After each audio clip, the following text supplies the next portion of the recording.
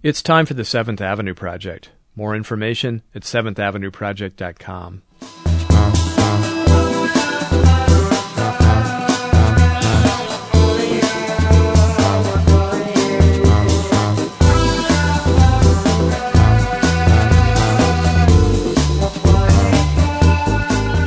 Hi, and welcome to the Seventh Avenue Project. I'm Robert Polly. Today, more on the secret life of babies. It's a subject we've explored a bit in the past, and we're far from done with it. In the last decade or so, developmental psychologists have managed to do something really momentous. They've cracked the baby code, or at least they've started to. That is, scientists have developed methods that allow them to peer into the minds of young infants. And what researchers are finding has come as a revelation. Many now believe that infants are a lot further along, cognitively speaking, than formerly thought. Just because they lack verbal and motor skills, do a lot of burbling and drooling, doesn't mean that they aren't also observing, thinking, and sizing things up in some pretty sophisticated ways. The old view was that babies are adorable little airheads, empty vessels waiting to be filled by experience. The new view is that they actually have a lot on their minds, long before they've had much opportunity to learn from us adults. Well, today we're going to begin to map out one part of the baby mental universe, their moral sensibility. The psychologist Paul Bloom says that babies do indeed have a sense of morality, of right and wrong, naughty and nice, and they have it from very early on, maybe even from birth. He'll present some of the evidence in just a moment, so go get yourself a nice pacifier and pay attention.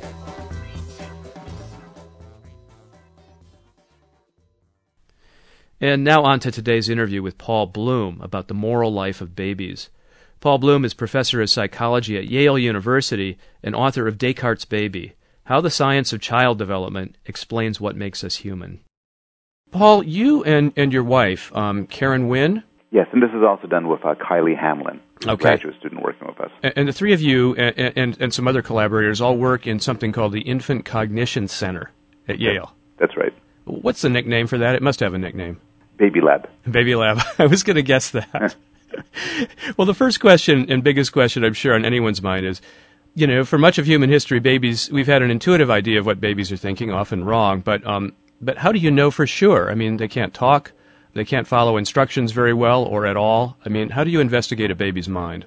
I think it was one of the great breakthroughs in developmental psychology when people started to figure out how to answer that question. And what you do is you try to exploit some of the few things that they can do. They can't talk, they can't give explanations, but they could do things like reach, and for younger babies, they could look. They could focus their eyes in different directions.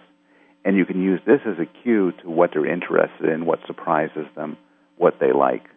So for our original morality studies, we showed babies different scenes, say where one character is struggling to get up a hill, and then another character helps it up the hill, and a third character pushes it down. Then we hold up in front of the baby the helper and the hinder, and we see which one they prefer, which one they tend to reach for. For very young babies, like 3-month-olds, we see which one they look at. Mm-hmm. And this is a crude measure of what they prefer. And you're sure from having done this kind of thing a lot, these experiments, these little stories in a way that you present to babies and then watch as they either look or reach for, certain characters in the scene, you're sure these aren't just random motions? Well, they definitely aren't, because we get systematic findings. So we find that they almost always choose the good guy. They almost always prefer to look at the good guy. They almost always prefer to reward the good guy. They almost always prefer to punish the bad guy. And we find these systematic preferences. Now, one worry that always comes up in this research is whether they're resonating to what we have constructed to be good and bad characters, or whether they're focusing on superficial aspects of the scene. So right. If the good guy was always yellow, mm-hmm. and then they always reach for the good guy, maybe they just like yellow. Right. Or if the good guy's always on the right, maybe they like to reach on the right. So we control for this by very carefully alternating the color and shape of the good guy versus the bad guy. So if the yellow's good in for one baby, it'll be bad for another baby. Mm-hmm. If it's to the right for one baby, it'll be to the left for another baby. And so that's one sort of experimental control we do. Another experimental control is that we make sure that when the babies make their choice, nobody else around them could cue them. So their parents have their eyes closed, and the person holding up the characters for them to choose is herself blind to who was the good guy and who was the bad guy. Why don't we get into more detail here and have you describe what you call these little morality plays that you have performed for infants. You talked about helpers and hinderers, good guys and bad guys. Give us some scenarios here. Well, here's another scenario. You have a puppet in the middle, and it's playing with a ball. It's sort of bouncing the ball up and down. And then it rolls the ball to another puppet. And this puppet rolls the ball back. That's scene one. Scene two, you have the puppet in the middle. Now it turns to another puppet, this time say it was on the left, rolls the ball to this other puppet. But instead of passing the ball back, this other puppet runs away with it. Now you take both puppets, the one who passed the ball back and the one who ran away with it, and you hold them out to the baby. And the question is, which one will the baby reach for? In another experiment, the question might be, which one will the baby punish by taking away something from? And that's the second morality play involving giving and taking that we use as another way of sort of indicating how babies make sense of the morality of different characters. You have this one puppet who's a nice puppet who shares the ball. You have another puppet who's a mean puppet who steals the ball. Exactly. And you not only let the baby reach for the one she prefers, but you have also created a scenario where the baby can reward or punish the good guy or the bad guy. And they systematically, consistently reward the good guy and punish the bad guy? Exactly. By taking away treats or giving treats? Exactly. So this is, if it was just preference, one would say, well, that's not very moral at all. Maybe it's just the one they choose to approach. And admittedly, it's very difficult to answer the question, how moral is it? Is it moral? Is it proto-moral? Is it something very similar to adult morality?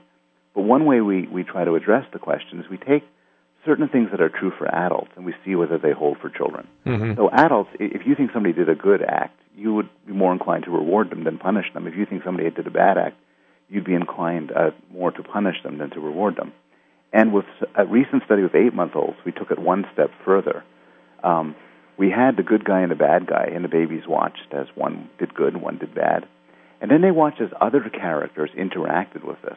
And we found that if another character was nice to the good guy and mean to the bad guy, babies would like this character. But if a character was nice to the bad guy and mean to the good guy, babies wouldn't like that character. So babies are not only judging the morality of the characters themselves, but rather the morality of those who interact with them. They have a sense of justice. Exactly. And that is, an amazing experiment. At least I think it is.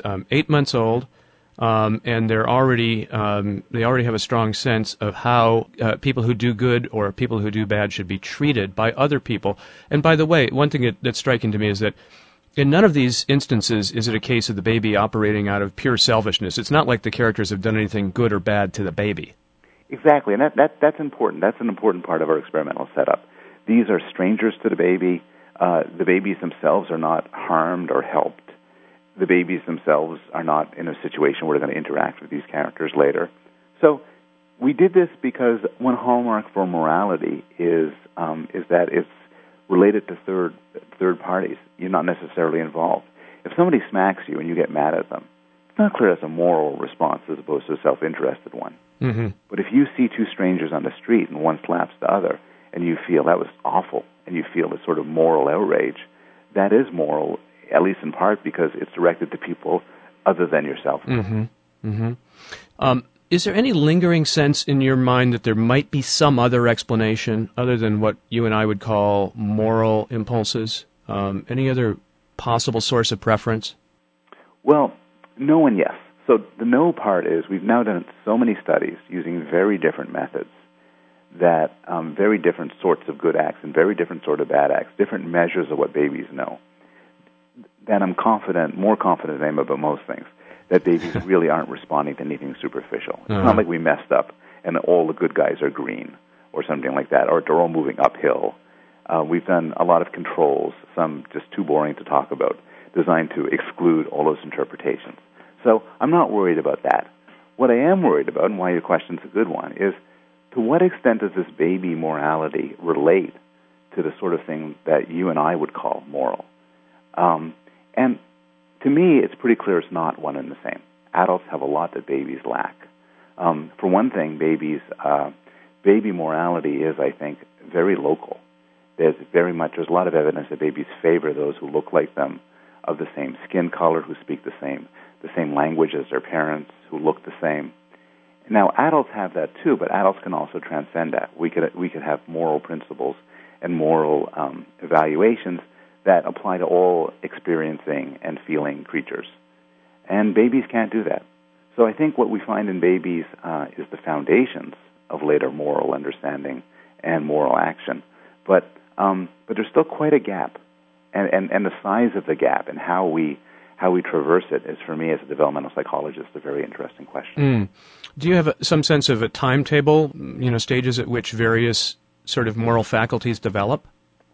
Not really. One of the big surprises for me is how early all of the baby stuff came in. When we got our results for 6-month-olds, my colleagues suggested we bring it down to 3-month-olds, and I argued with them. I said this is going to be a huge waste of time. A 3-month-old? Yes. I mean, 3-month-olds are bags of oatmeal. They're bread loaves. The idea that but my colleagues won me over, or actually, to be more honest, they just did it and ignored me. And it turns out 3-month-olds in their looking time, because they're too young to reach, in their looking time show exactly the same preferences we find in older babies. So on one end, I think that the moral evaluations we've been finding in our studies are going to go back as young as you can test them using our methods.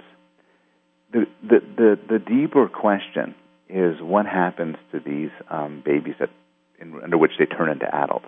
How do the more abstract moral principles develop? How does a more inclusive morality grow? And I don't know. I think that would, to a large extent, vary from culture to culture. I think many humans over history never really transcended their baby morality. That the moral system remained a series of gut impulses and reactions.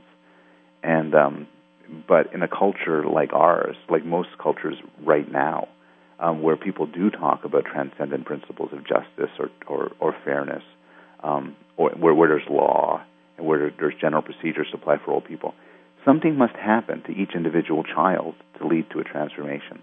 And it's something which I'm fascinated by, but I honestly don't know the answer to. Just want to explore a little bit more just the basic awareness of babies. Your team and other developmental psychologists have done a number of experiments that show that young babies also have basic sense of logic, of physics. For instance, if you show them events that are physically impossible, like things floating in the air, without any support, they also stare at those longer, indicating that they think that's weird, right? That's right. I'm admittedly very biased in this, but I think these discoveries about babies that you're alluding to is really one of the great discoveries of our time, certainly one of the great discoveries in modern psychology. So, and I could say this because it's not my work, it's work done by many, many other people. But what we're finding is that even young babies seem to have a very rich understanding of the physical world and the psychological world, the world of material objects and the world of people. And we know this using the same methods that I've been describing before. For instance, like you said, you show them a scene that violates gravity, they're surprised. You show them a scene where an object goes through a wall, or where an object is put behind the screen and then isn't there anymore when the screen drops, they're surprised. If you show them 1 + 1, one object behind the screen and another object behind the screen, they expect 2. They don't expect 1 or 3. Now, this is objects, but there's some really cool studies looking at their expectations about people. Yeah. So they expect people to obey goals. They expect people, if you're heading towards an object, they don't expect you to take a roundabout route. They expect you to go straight to it.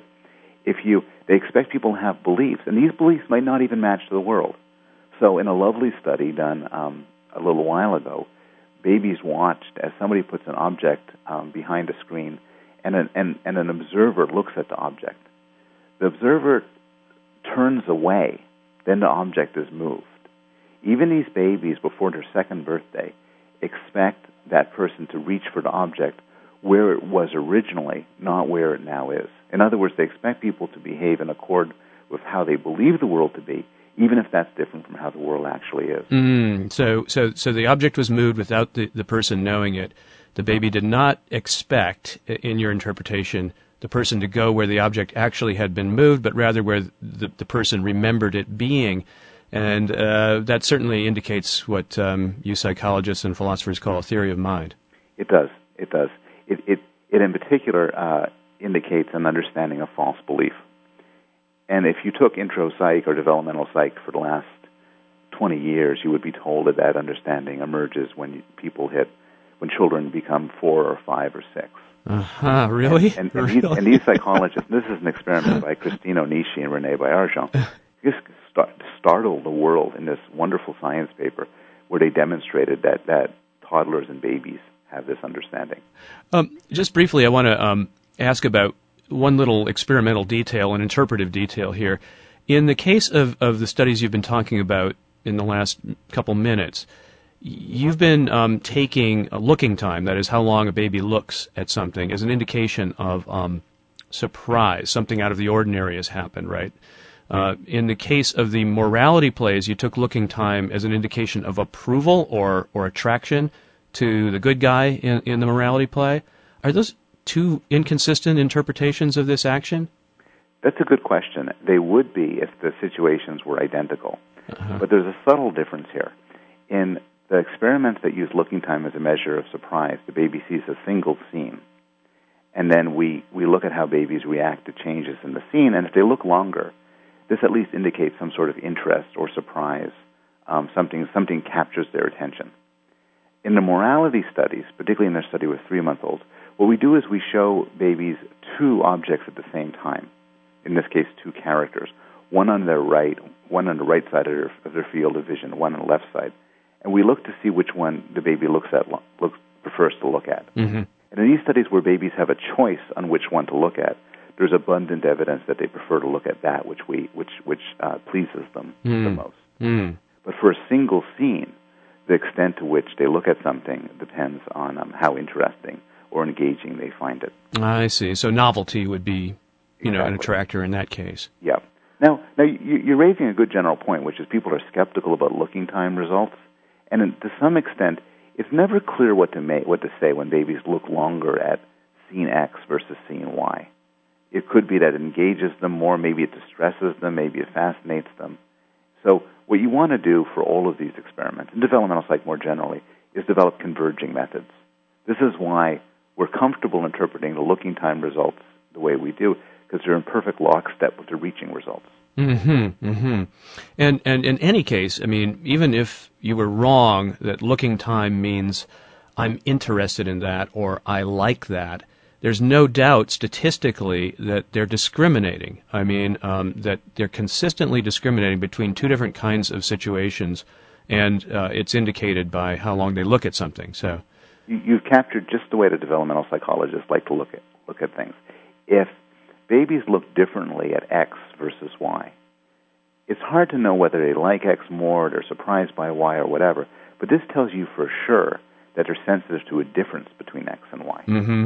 Mm-hmm. And for the sort of studies we're interested in, the sort of conclusions we want to draw, that's all we need.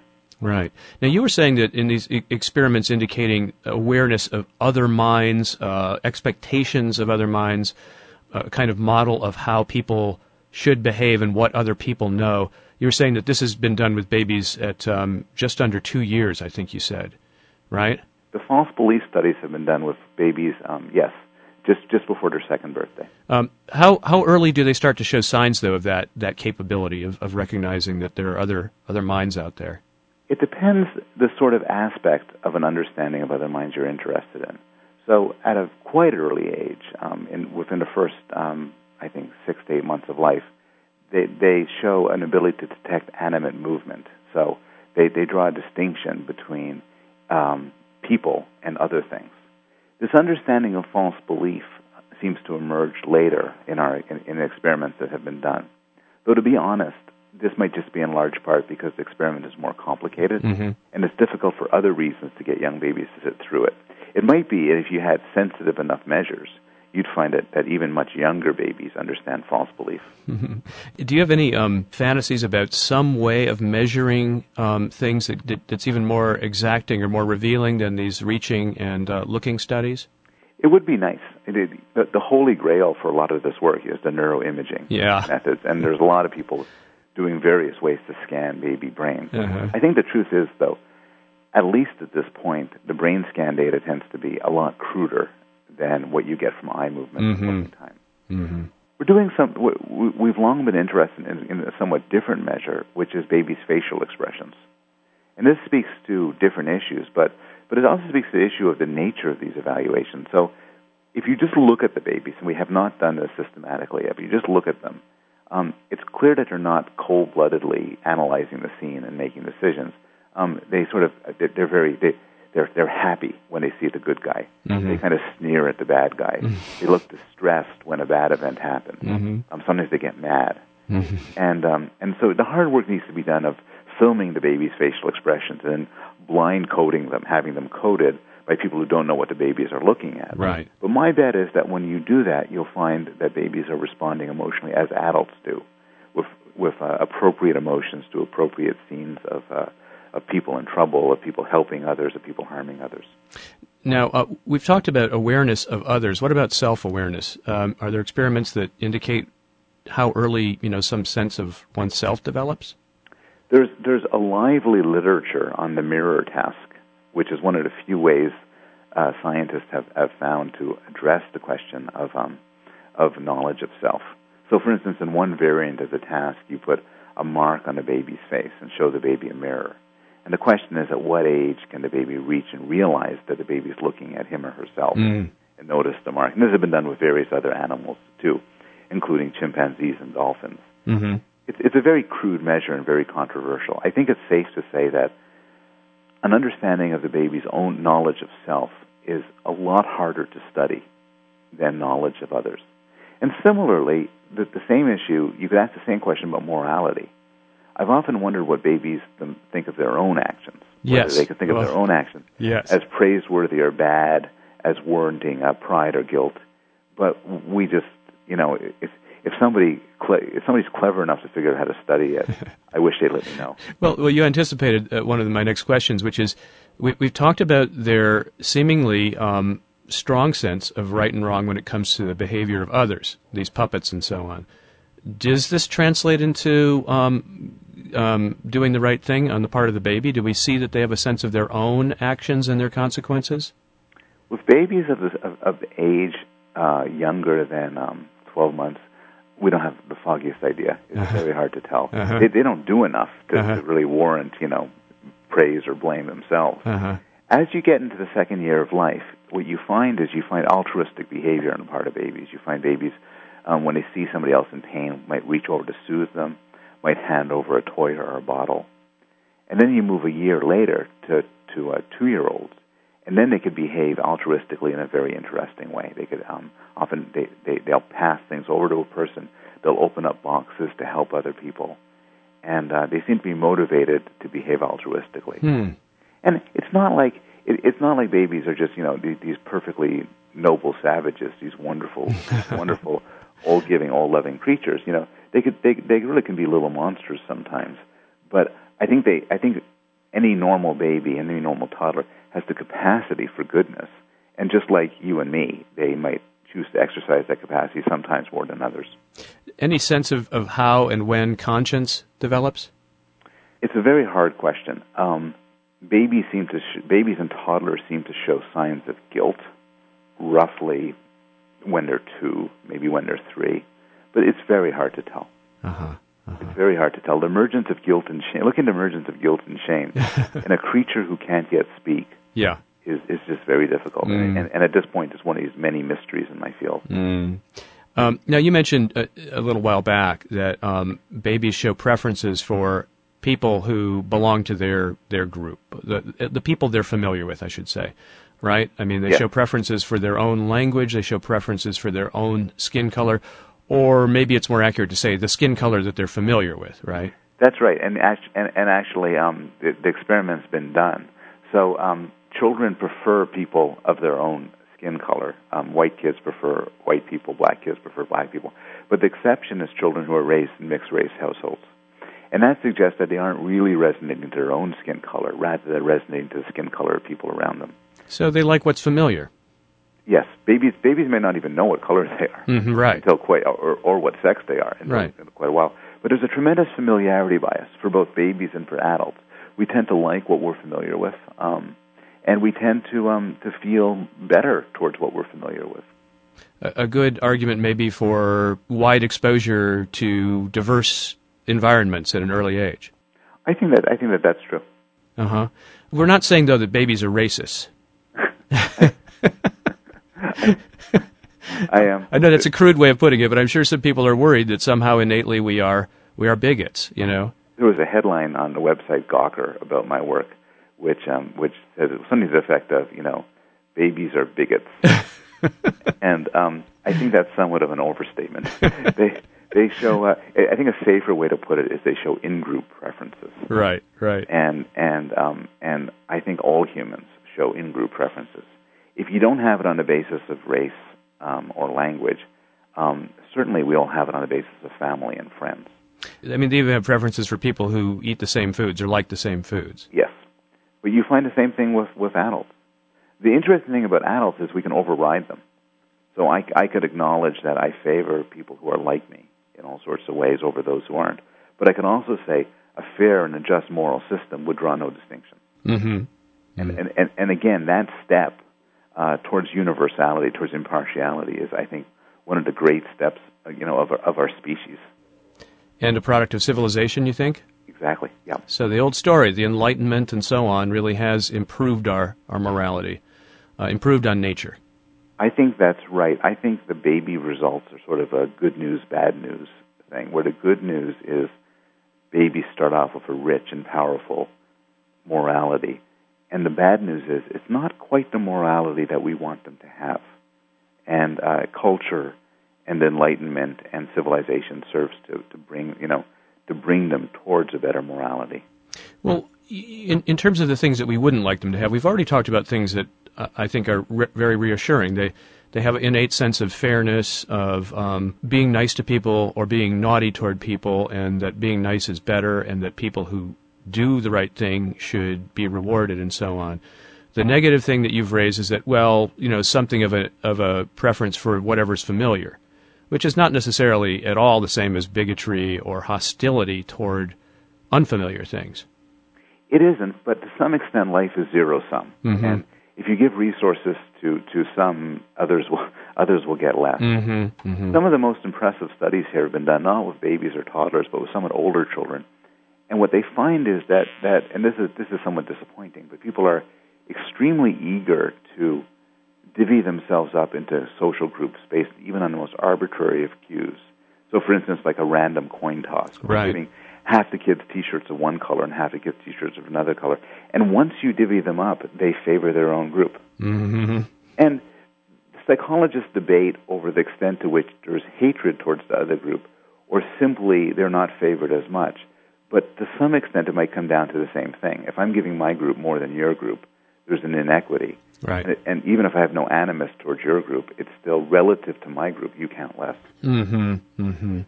Well, obviously, the big question that so many people are asking is, what are the implications of these studies for education, child rearing? Have you learned anything that really has practical implications at this point? I don't think so. I might be an unusual developmental psychologist, but I think that I'm very conscious about the implications of this work towards parenting. If parents are happy with how they're interacting with their kids, they should keep on doing it. I think the implications of this work are, to some extent, broader in that they speak to different conceptions of human nature. And to the extent that they would matter to parents, I think that an appreciation of results from developmental psychology, including from this lab, but also including from all the other wonderful findings, affect how you see your child in a positive way. You look at a baby, and you could just marvel at the extraordinary complexity of its very small brain. And I think that for parents to know this and for parents to learn about the developmental data is just exhilarating.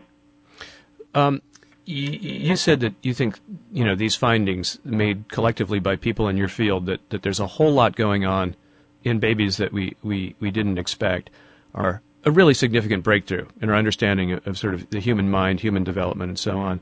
And it's really a story of having underestimated them badly. That's right. That's right. Why do we do that?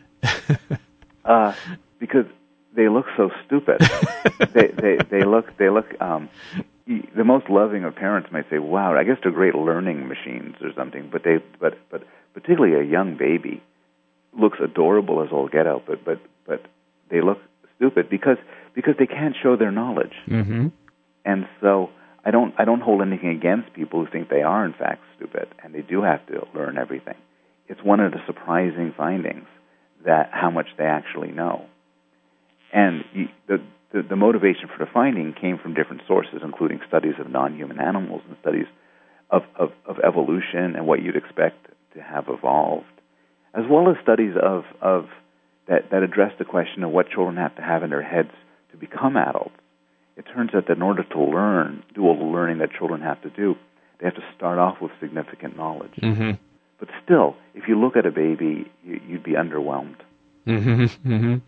But is this something to draw back and take a longer view? Is this something that human beings have always done? Have they always underestimated children and by extension animals as well, or is this, as is so often claimed, a product of relatively recent Western rationality that marginalized all these beings who aren't sort of European adult humans?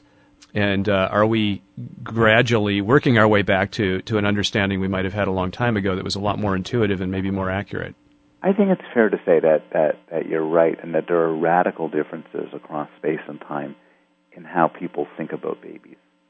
And we live in an era, for whatever reason, where we tend to think about babies as what one philosopher described as perfect idiots.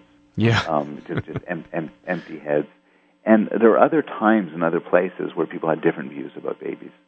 For instance, there are some societies where there's no belief at all that babies have to be taught anything. The belief is they'll simply learn it automatically. They'll learn how to walk and they'll learn how to talk simply by observing. While many people in our culture believe that babies must be constantly given toys and games and educational programs and flashcards and all of that. And if not, they're going to grow up to be morons. And if you make even a slight mistake in choosing any of those things, you may screw them up. That's right. And somebody who's an economist or sociologist could point out why we have those beliefs. And sort of the huge market force is designed to convince parents that unless they buy certain products, their baby is destined for death row. Uh-huh. And but I think that does vary from culture to culture. And maybe the scientific consensus is bringing us back to a more reasoned view about the capacity of babies. Do you have any dream experiments that you're working on that you just can't wait to do? I'll tell you about an experiment that I can't do, that I'd love to do, but I can't do it for ethical reasons unless I figure out some way to do it that would cause babies less harm. The study would be this. What we do is we show now bad guys being punished, and we see what babies think about that. But what I've always wondered is, what would happen if babies themselves had the possibility to punish the bad guy? Suppose in front of a baby, a 6-month-old, there was a pad. And if the baby slapped at the pad, the character would get shocked and scream in pain. Would babies punish these characters, the bad ones? And to me, that's a fascinating question because it speaks to the force of their moral motivation. But it'd be very difficult to convince parents to let us do that with their babies. To give that kind of power to a baby would be exactly scary. Exactly. It might they might never want to relinquish it. Well, your lab is located very near where the famous experiments at Yale took place decades ago by Stanley Milgram. Is that right? That's right. This is this is done in the Infant Cognition Lab, which is a lab that my wife Karen Wynn runs, and it's a few blocks away from I forget the name of the building, but a large building where Stanley Milgram would bring New Haven residents in and convince them that they were murdering a stranger. He would do a very famous experiment on obedience, where somebody would instruct these poor subjects to give somebody an electric shock that gradually rose and rose and rose until it became fatal.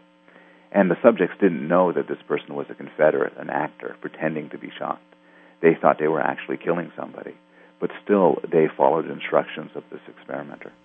Right, so people who thought they were actually seriously injuring or even killing people did so on command in these experiments, and it's an infamous experiment. It's so it's so upsetting. The results are so so disquieting. It's meant to, it suggests that this is how we become mass murderers or Nazis or something like that. And you want to do the same thing with babies, huh?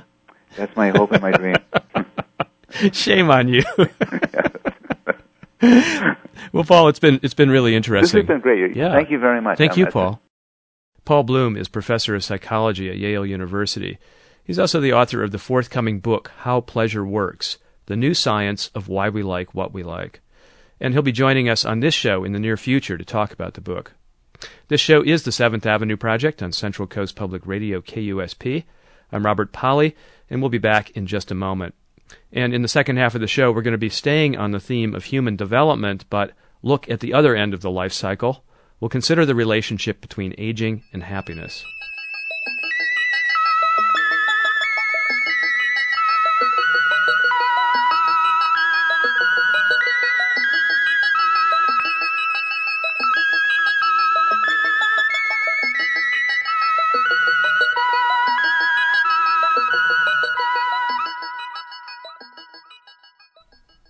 Okay, from babyhood to late adulthood, and from morals to moods.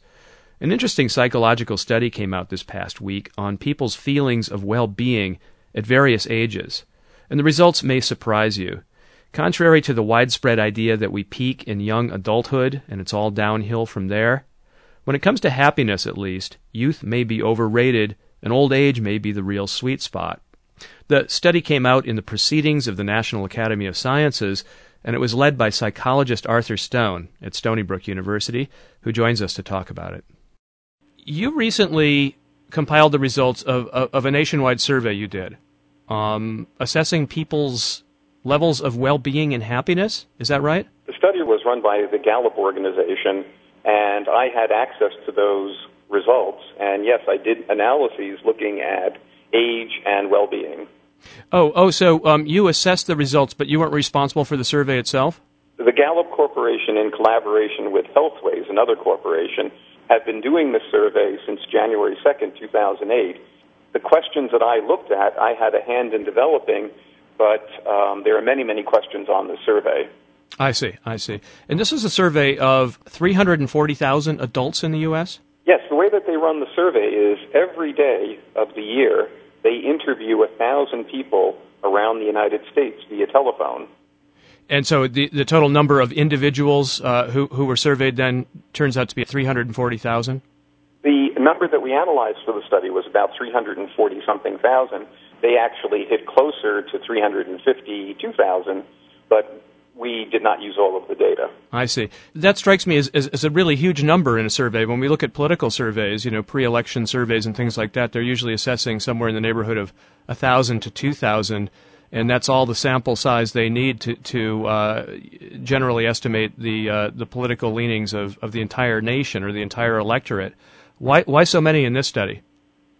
Well, I think that the idea behind the survey is that the Gallup organization wants to keep a pulse, if you will, on the attitudes and well-being in the country. So to do that, they decided they would make this tremendous effort, and you're right, it's a huge effort, to survey 1,000 people every day. So what sort of questions were asked about happiness and well-being? Yeah, there were basically two kinds of questions, and this is one of the features of the paper that's kind of new. Typically in large-scale surveys done in the United States and around the world, there's a kind of well-being question that's asked that's called a life satisfaction or global load. And that's something along the lines of taking in all things together, how well is your life going? And what's interesting about those questions is that they demand a high degree of a person's judgment or evaluation. Think about it for a second. When I'm asking you to tell me about how satisfied you are with life, there are lots of different ways you could do it, lots of different comparisons you could use. So that's one kind of well-being, this life satisfaction. The second type of well-being, and this is what's new in our survey, has to do with what's called hedonic well-being or affect. And that's really getting at how are you feeling? And the way that we asked those questions in the survey was to ask, how are you doing yesterday? So let me give you an example. We asked people, were you feeling a lot of stress yesterday? Yes or no? Were you feeling a lot of happiness yesterday? And that's a fairly short time frame. We know from lots of other research about how people's recollections work that having a short time frame is important for getting accurate data. But why ask about yesterday? Why not today? Because we don't know that if we were to ask about today, that would demand that all of the surveys be done at the end of the day. Some of these surveys were being done earlier in the morning. Oh, I see. In the afternoon, so there wasn't very much of a day to talk about. I see. So you're saying that a lot of surveys have asked about life satisfaction, asking people to assess the state of their life, their state of contentment, whereas this was a very specific question about how they felt. Correct. We asked both of them, and I think the interesting finding, or one of the interesting findings in the paper, is that there are differences in life satisfaction versus mood when you look at people's age. And what are those differences? Well, I have to tell you first about the pattern of life satisfaction. Yes. It's typically kind of U-shaped, and what I mean by that is folks in their 20s have higher levels of life satisfaction. Then it drops off towards dipping to the lowest point around the 50s, and then it starts heading back up after 50, hitting about the same levels at 70 that there were at age 20. So that's a U-shaped pattern, if you will. What we found for some of the mood items was a very different pattern. So, for example, with the item, did you feel a lot of stress in your life yesterday? It starts out highest in the 20s with about 50% of the folks sampled saying yes to that question, I have a lot of stress in my life, and then it drops off in a linear or a line-like way all the way down through the early 80s. Now, so that's one pattern. There's a big drop-off, and you're going from about 50%, about 18% of people responding affirmatively to that question. So that's a very different pattern. And then for another aspect, we looked at worrying. What we found there was a somewhat different pattern, and it was this, that from age 20s through age 50, worrying levels were about the same. Once you hit age 50, they started dropping off to about half of the earlier level by age 70. So that's worrying. What other emotions did you study? We looked at sadness, and sadness didn't do very much by age. It didn't vary it just varied by a few percentage points from one age to the other. We also looked at anger, and anger had a very similar pattern to stress, where it dropped off from the 20s all the way through the 80s. And what about the positive emotions? The positive emotions in this survey were how happy did you experience a lot of happiness yesterday? Did you have a lot of enjoyment yesterday? And they tended to follow this kind of U-shaped curve. So that's another of the points of the study, is that when you're looking at well-being, looking at the negative side of well-being gives you a somewhat different picture than looking at the positive side. Summarize how the picture is different? Well, the picture for the positive emotions, for enjoyment and for happiness, is kind of this U-shaped pattern, very similar to what I mentioned for life satisfaction, whereas for the negative emotions, there tends to be this drop-off from the 20s all the way through the 80s. I see. So if I could attempt to sum up, your picture of happiness through all the life stages of people is that it drops off through middle life and then picks up again at around the age of 50 and continues to increase or hold steady through old age? It tends to increase. Tends to increase through old age. From late middle age to old age, we tend to get happier, according to this data. You tend to have more life satisfaction and more happiness, yes. More life and less worrying, less stress, and less anger. Less worrying, less stress, and less anger. And as for those negative emotions, some of them drop off steadily from the age of 20, and some of them actually drop off sharply at the age of 50, or at least one of them, worrying, right? Correct. This is being reported in the press as, happiness begins at 50 or something like that life gets better at 50, that the old saying, the golden years, is in some way true.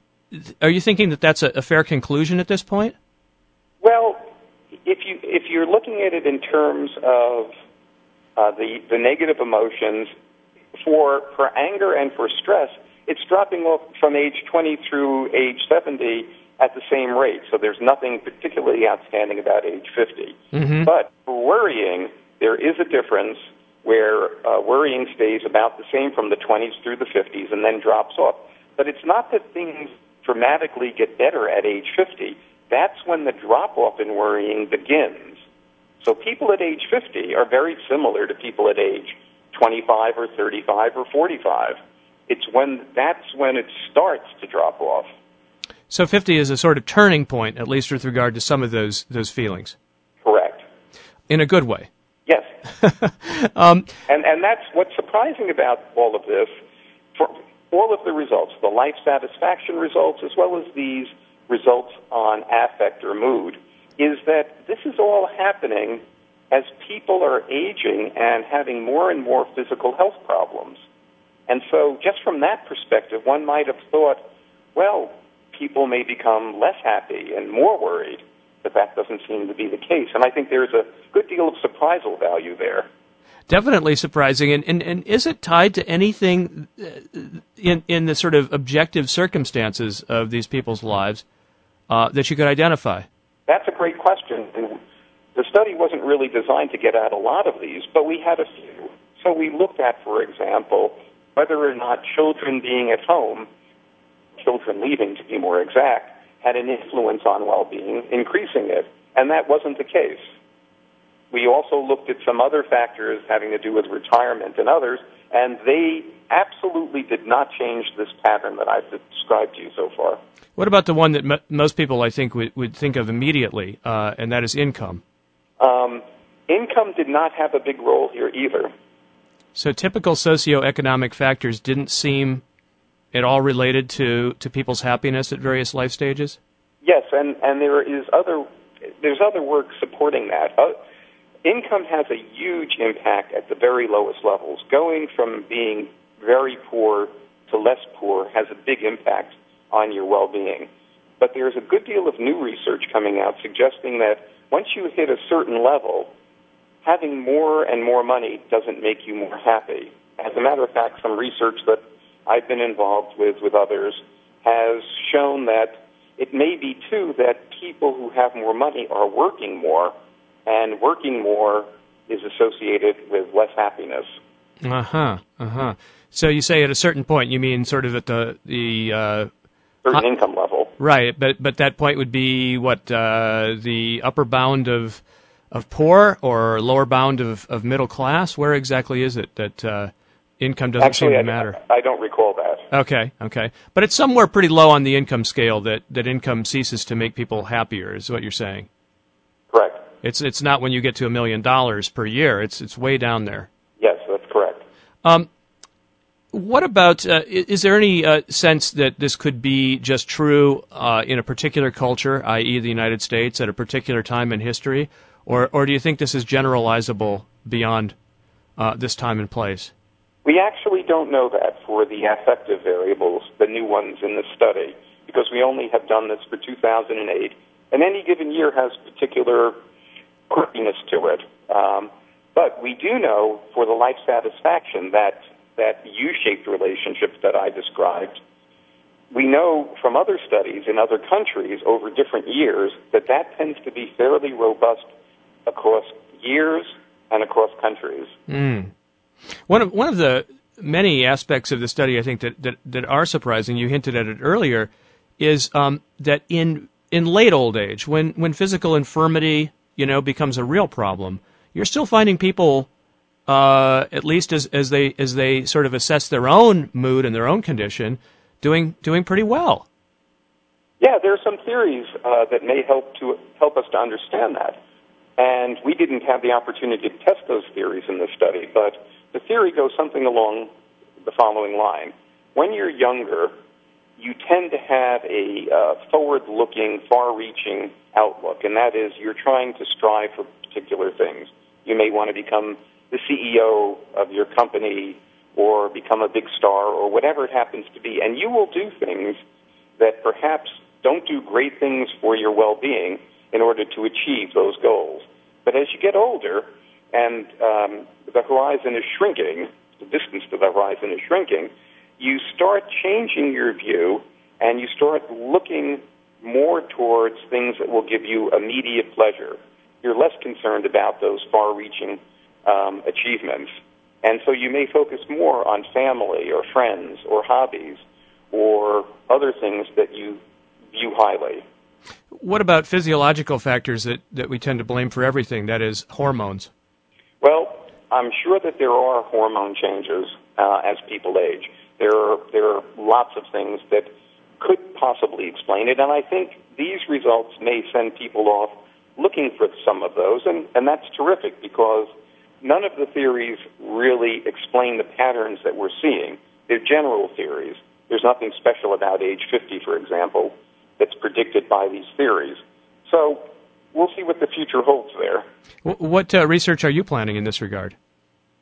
We are going to continue to try to understand what needs to go into an assessment of well-being. And the reason that's important is because the evaluation of medical research treatments, the evaluation of governmental policies is tending in the direction of using people's well-being as an outcome. That is, how well does the treatment do, not only at fixing whatever is wrong, but improving people's well-being? How well does the government policy do to increase people's well-being as a factor in making decisions? So if we're going to do that, we had better have as good and comprehensive a measure of well-being as is possible. So we're focusing efforts there. Well, presumably, a lot of public policy and a lot of private activity is all aimed ultimately at improving well-being. I mean, isn't that the ultimate good by some people's measure? So studies like this, indeed, when correlated to social policy and correlated to physical factors and socioeconomic factors, are really, really important. I agree with you. Couldn't have said it better. Now, this all hinges on people's ability to assess their well-being or their mood or their feelings or what you called affective variables, right? How much can you trust people's self-assessments? Well, it's not clear what else you would trust. If I don't know how happy I am, no one does. Well, certainly people have the ability to lie, to dissemble about things. There's no doubt about that. But we do trust these kinds of assessments, self-reports, if you will, in making all kinds of decisions. For example, all of pain research is based on people telling us about how much pain they have. Can people lie there? Sure. But we know that these self-reports go along with their functioning, and there's actually work now going on that's suggesting that it goes along with brain functioning in areas of the brain that make sense for pain. So if we want to generalize from pain, which is very much like an affect in many ways, I think that we can say that we're on pretty firm footing. Although I must say this is a big issue for some of this work to be accepted. Well, I wasn't so much thinking of people lying in their self-assessments as maybe imposing a different standard. Maybe folks, as they get older, get more stoical, and what they formerly would have assessed as a bad day comes to seem like a good one, regardless of how rough it actually was? Well, when we talk about affect and we talk about people's perceptions and experiences, then I would say that if their way of experiencing things changes over time because they have more experience with the event or for whatever reason, that still is their experience. That is the accurate assessment of their experience. So I would argue that that's what we want. So even if they are, in a sense, just lowering the bar and now see experiences as good or even great that they would have seen as mediocre or bad when they were younger, that is a form of improved well-being. Sure, and it really makes a lot of sense for us to try to figure out what makes people's bars, as you put it, change. Uh-huh. How old are you? How old am I? I'm 58. And are you looking forward to getting older? I wouldn't say that I'm looking forward to getting older, but I'm pretty sure I wouldn't want to be younger. And that's a pretty common answer. That's a very common answer, surprisingly so. But in a recent interview, someone had said they had done a informal survey with folks who were about 25. None of them had that impression. None of them wanted to be 50. They were all afraid of it, I imagine. Yeah, well, what do they know? Well, there's certainly a lot of cultural conditioning about fearing age, and Sure. and avoiding, confronting it. And so studies like yours or studies like the one that you assessed, I would think they should provide some comfort to people about the aging process. Perhaps, yes. Well, here's hoping. And thanks a lot for your time. My pleasure. Arthur Stone is Distinguished Professor and Vice Chair of the Department of Psychiatry and Behavioral Science at Stoney Brook University. And that's it for today's 7th Avenue Project. I'm Robert Polly. I will return next week. In the meantime, our website is 7thavenueproject.com. There you can find out more about the show and listen to archived audio of the latest programs and past broadcasts.